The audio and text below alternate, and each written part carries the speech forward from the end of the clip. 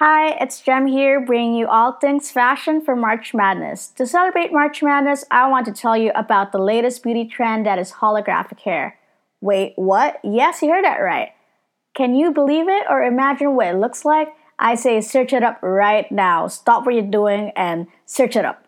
It looks absolutely stunning, but I don't think I can pull it off with my short pixie cut hair.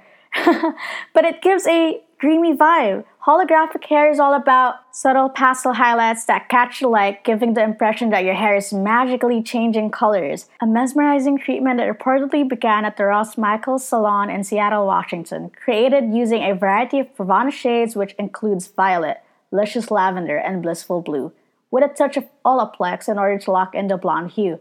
The result? A tone so shiny that it appears to be a hologram, with colors so dynamic they give the overall appearance to show off the futuristic and metallic look.